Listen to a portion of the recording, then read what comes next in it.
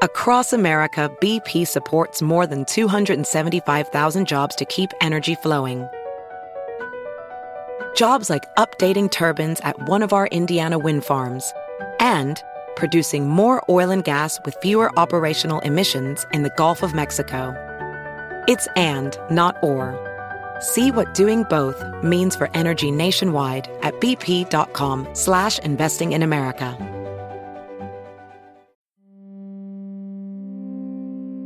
This is the Bloody Disgusting Podcast Network.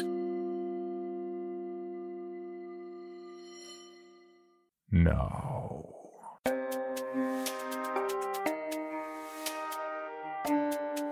This is Creepy, a podcast dedicated to sharing the most famous, chilling, and disturbing creepypastas and urban legends in the world.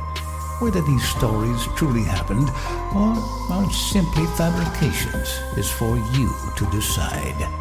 These stories may contain graphic depictions of violence and explicit language. Listener discretion is advised.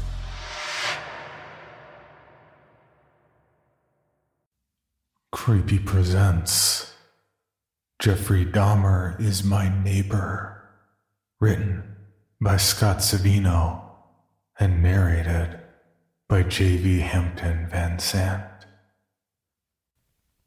My husband Daniel is the type that keeps to himself. He doesn't talk to any of the neighbors, whereas I've always been outgoing. Even as a kid, I liked to get to know people so I could understand them better, understand what they're feeling better. I can learn so much about people by striking up a conversation. Occasionally I'll meet someone I'd be best off avoiding. This story can't be explained properly without the correct framing. I am a sort of psychic, but it's not like they show in movies. It's not something I really talk about. I'm what's called an empath. You may have heard of it. If someone is in close proximity to me, I can physically feel their feelings, or at least an approximation of them. In most cases, this is a good trick to have in your arsenal. I'm a restaurant manager, and often knowing exactly what to say or do is helpful in my line of work. It's not an exact science, and unlike other psychic phenomenon, things don't come to me as words or images. It's an emotion. For instance, I can notice someone staring down at their shoes. They might not go with the rest of their outfit. They were probably expensive. I can tell by the anxious glances downward that they feel like they shouldn't have worn them. They're too much. They were trying too hard to impress their date. Then I feel anxious about their shoes too. I shouldn't feel anxious about it. I don't give two shits about their shoes. But I can feel that they do, so I begin to absorb some of that anxiety myself. If it gets to be too much for me, I have ways to fix it. I can pass by their table with my hands full of dirty dishes. Nice shoes. I'll mutter it just loud enough for them to hear. My hands are full, so I don't have to actually talk to them and absorb any of their other neurotic tics, and their anxiety subsides, at least for a little while. Sometimes this perception can be too much, but I know all the places to hide away from other people until I'm back in control of what I feel. I can learn a lot about people by being around them, but more about them by interacting with them. The problem lies mostly in the amount of information they share. Between the things they say and the things I feel, I have a hard time remembering names. My husband has a great memory, but he talks to nobody, so he couldn't begin to know what everyone is called. That's why I've given everyone in our neighborhood nicknames. The guy in the building next to us reminds me of my cousin. He loves baseball and spends a lot of time smoking pot. He's a nice guy and treats people kindly. He always feels so confident and carefree. It's no surprise that most everyone who lives here loves talking about him. On top of all that, with his curly mop of hair and his 6'1" stature, it wasn't much of a stretch for me to begin calling him Jake in private conversation with my partner. He looks just like my cousin. I like Jake the neighbor. I like Jake the cousin. It was easier to remember than anything else I could think of. Some of our neighbors' names are more interesting. The little old busybody who watches everyone from her windows is called Harriet the Spy. One woman has a grandson in his mid-20s who visits her a lot. He's a robust, charming guy with bushy blonde eyebrows, light blue eyes, and a chiseled jawline. I decided he reminded me of a young Charlton Heston, so I call him Bright Eyes. Grandma is a retired physician, so naturally, she's Dr. Zira, both after characters from Planet of the Apes. There's Sergeant Dickhead and Eureka, who always seems to have her hair done up in curlers. There's Marla Singer, Steve-O, and Heroin Bob, our local trio of punk rock drug addicts. And then there was Jeffrey. Most places in Sarasota are empty about half the year. Our quiet little neighborhood is half empty all summer.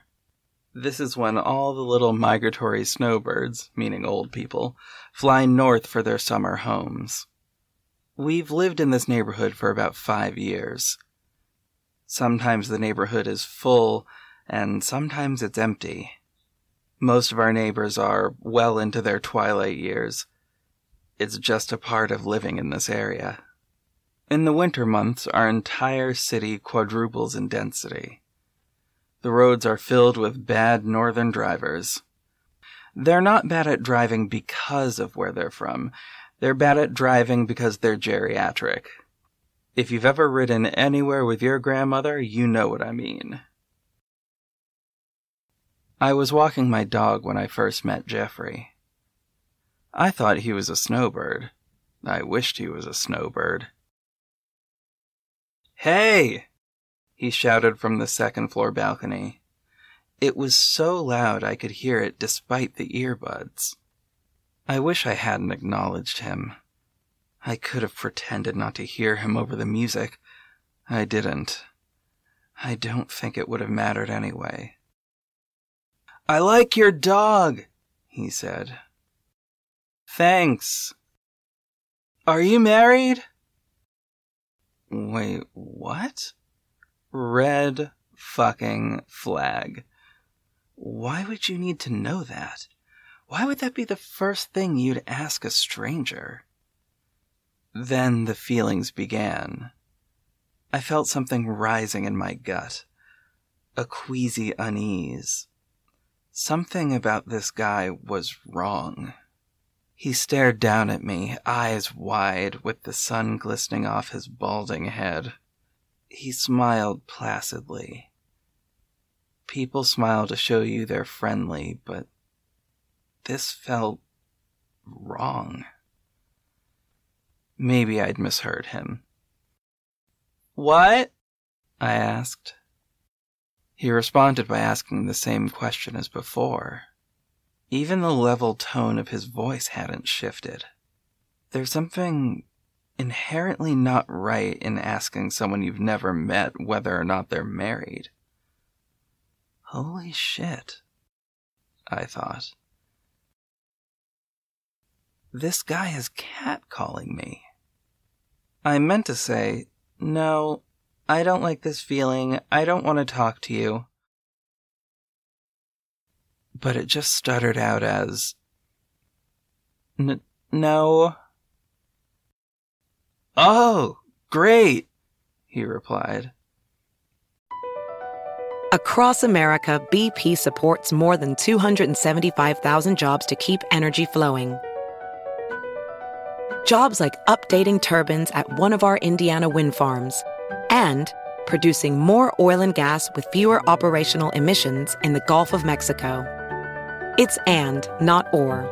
See what doing both means for energy nationwide at bp.com/investing in America. Got a girlfriend? No, I responded. Why are you asking me this? A boyfriend? I meant to say I'm married. Husband, thanks, I responded, feeling my skin crawl. Oh, you're gay. Me too. Christ, I don't care, I thought. I don't want to talk to you. I felt the leash tremble in my hands. You and your husband should come over sometime, he said. Could be fun. What?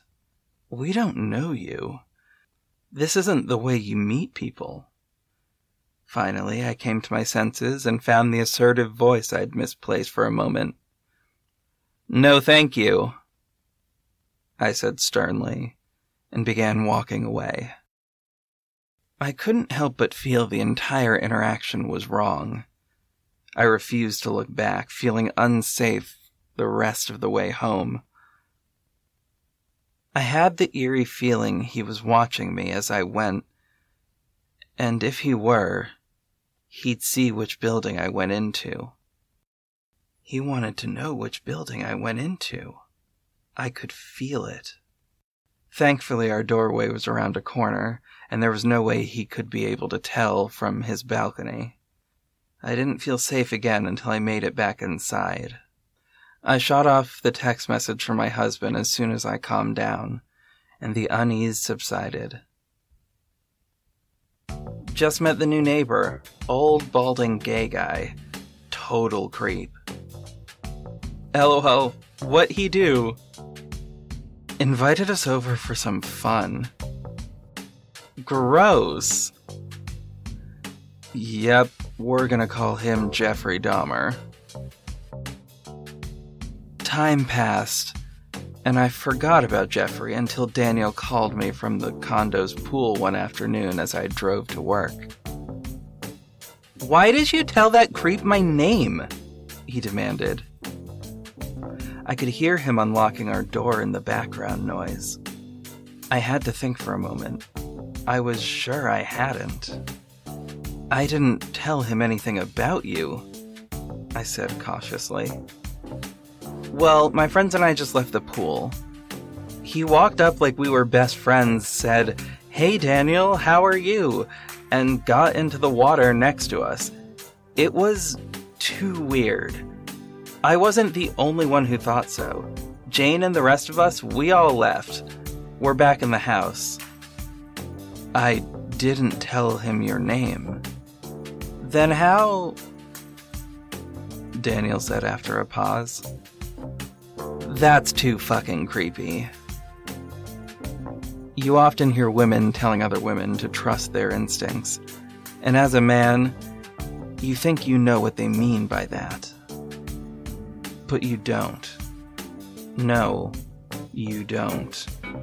You can't possibly know what they mean by that until you find yourself in a situation when you do. He began to go out of his way to talk to me. Each conversation was the exact same. I might pull into my spot arriving home from work. He'd see from his window and casually come down the stairs while I wasn't paying attention. I would slide my key into the mailbox when something would make my soul shudder cold. Hi. There wasn't ever a sound as he approached. I could just feel him there without realizing it before he spoke. Like he was part of the air around me. I might be outside taking pictures of flowers to accompany a post on my writing blog, or taking the recycling out. What's your name? He'd ask. This happened over and over again. I would find myself so shocked as I spun around. I didn't know what else to do but reply. It happened like a reflex. It would always be the same. "Hi, what's your name?" "I'm Scott," I would say. I was too shocked by his sudden appearance to be rude, and then I'd remember to be rude. "Bye." And as I left, he would tell me his name, but I'd never hear it. I was too busy hearing the screech of his intent in my brain and feeling his eyes grazing me like the fingers of 100 spiders crawling under my skin. I could feel him controlling their path as they tickled their way to my nerve endings beneath. A puppeteer and his 8-legged marionettes violating me with a twisted web of his thoughts. I always found a way to get back to the safety of my door and get inside, but I could still feel him out there, hungrily tickling at my consciousness. I could feel the greedy lust as it moved in his brain, even through my door and my own feelings of abject disgust. This happened at least 6 times. How many times could a person ask someone's name, only to be spat a rude reply as that someone turned and walked briskly away? I didn't entertain the conversation any further. Never again. Not after that first day. I found out enough about him that afternoon, and at every subsequent interaction after, I learned something further that I wish I hadn't. Still assuming he was a snowbird, after each interaction I longed for the return of summer and his eventual departure. When summer began, I stopped seeing him altogether. I assumed with relief that he'd departed with the rest of the elderly. Learning more and more to dislike about him through my empathy with each unwanted advance, I was happy thinking he was finally gone. Last night I learned otherwise. Last night was the final straw for me. Just past midnight, I returned home from work. Daniel has been out of town for a few days, visiting his sister. I noted the coolness of the air as I made my way to my apartment door.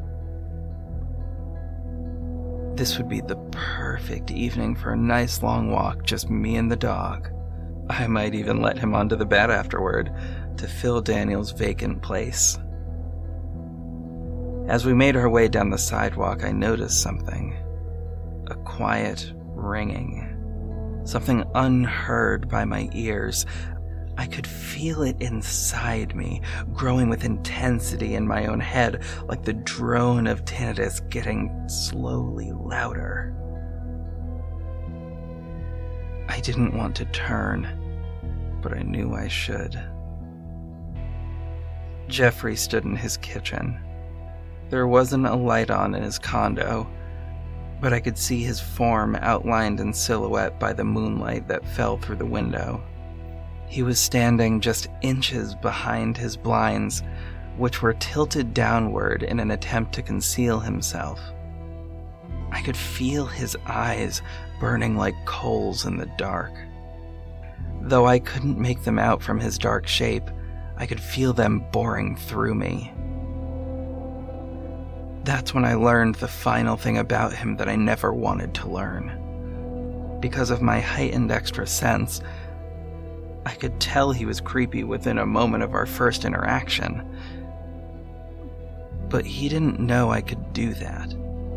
He'd never known that. My skin prickled as it occurred to me that he was doing it intentionally. He wanted me to think he was creepy. He wanted me to feel uneasy, and he was trying extra hard by intentionally conveying this with his tone of voice and his body language. anyone would have felt uncomfortable. That's what he was going for. He went out of his way to relay that to normal people with his odd behavior. Subtlety be damned. He was being obvious about it on purpose this entire time. I realized something I wished I hadn't. It was turning him on. I could feel it in the air outside when the ringing began, and before I ever saw him standing there. Creeping me out was making him horny.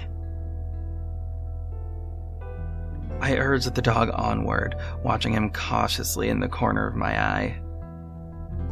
I'm not sure, but as he left my range of view, I could have sworn he was stroking himself in the dark. I felt as though he left his apartment to follow me the entire walk and took a shortcut through the woods back to my apartment so I wouldn't have to walk by his kitchen window again. Jeffrey Dahmer, the real Jeffrey Dahmer, was convicted of killing at least 16, but probably 17 gay men and boys. He met them in bars and convinced them to come over to his place. He killed them, had sex with their corpses, and dismembered them. When that stopped being enough, he began to eat his victims. A few of them had holes drilled into their head and acid poured inside. One of those men, one of those boys, was just 14 years old. A kid. When you think you might be unsafe around someone, you don't have to be polite.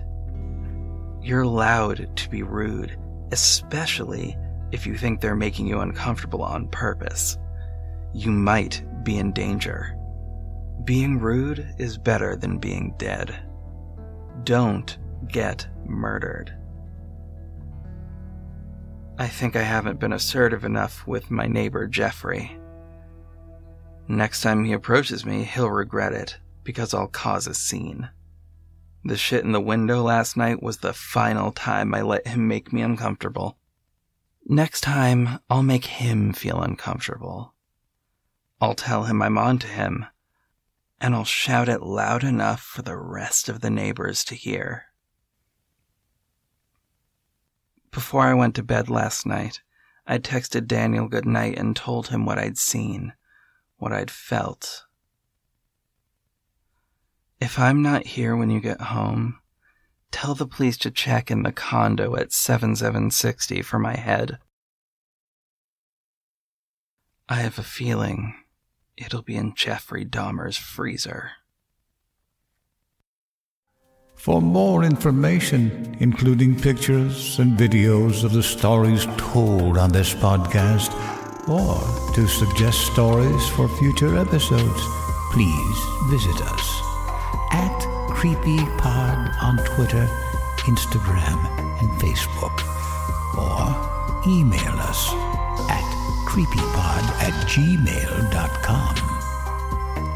All stories told on this podcast can be found at creepypastawikia.com and are protected by a Creative Commons license. Some rights reserved unless otherwise stated.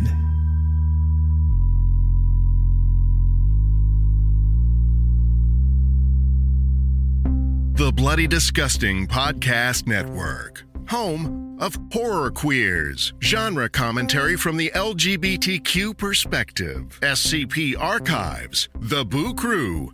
Listen free wherever you stream audio and at bloodydisgusting.com/podcasts.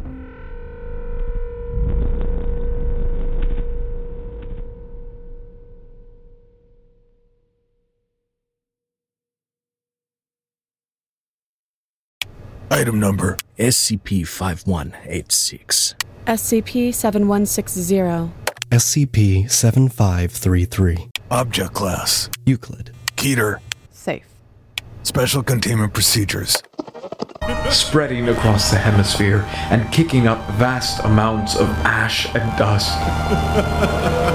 The only thing I could hear was 7219 laughing. Do you remember your name?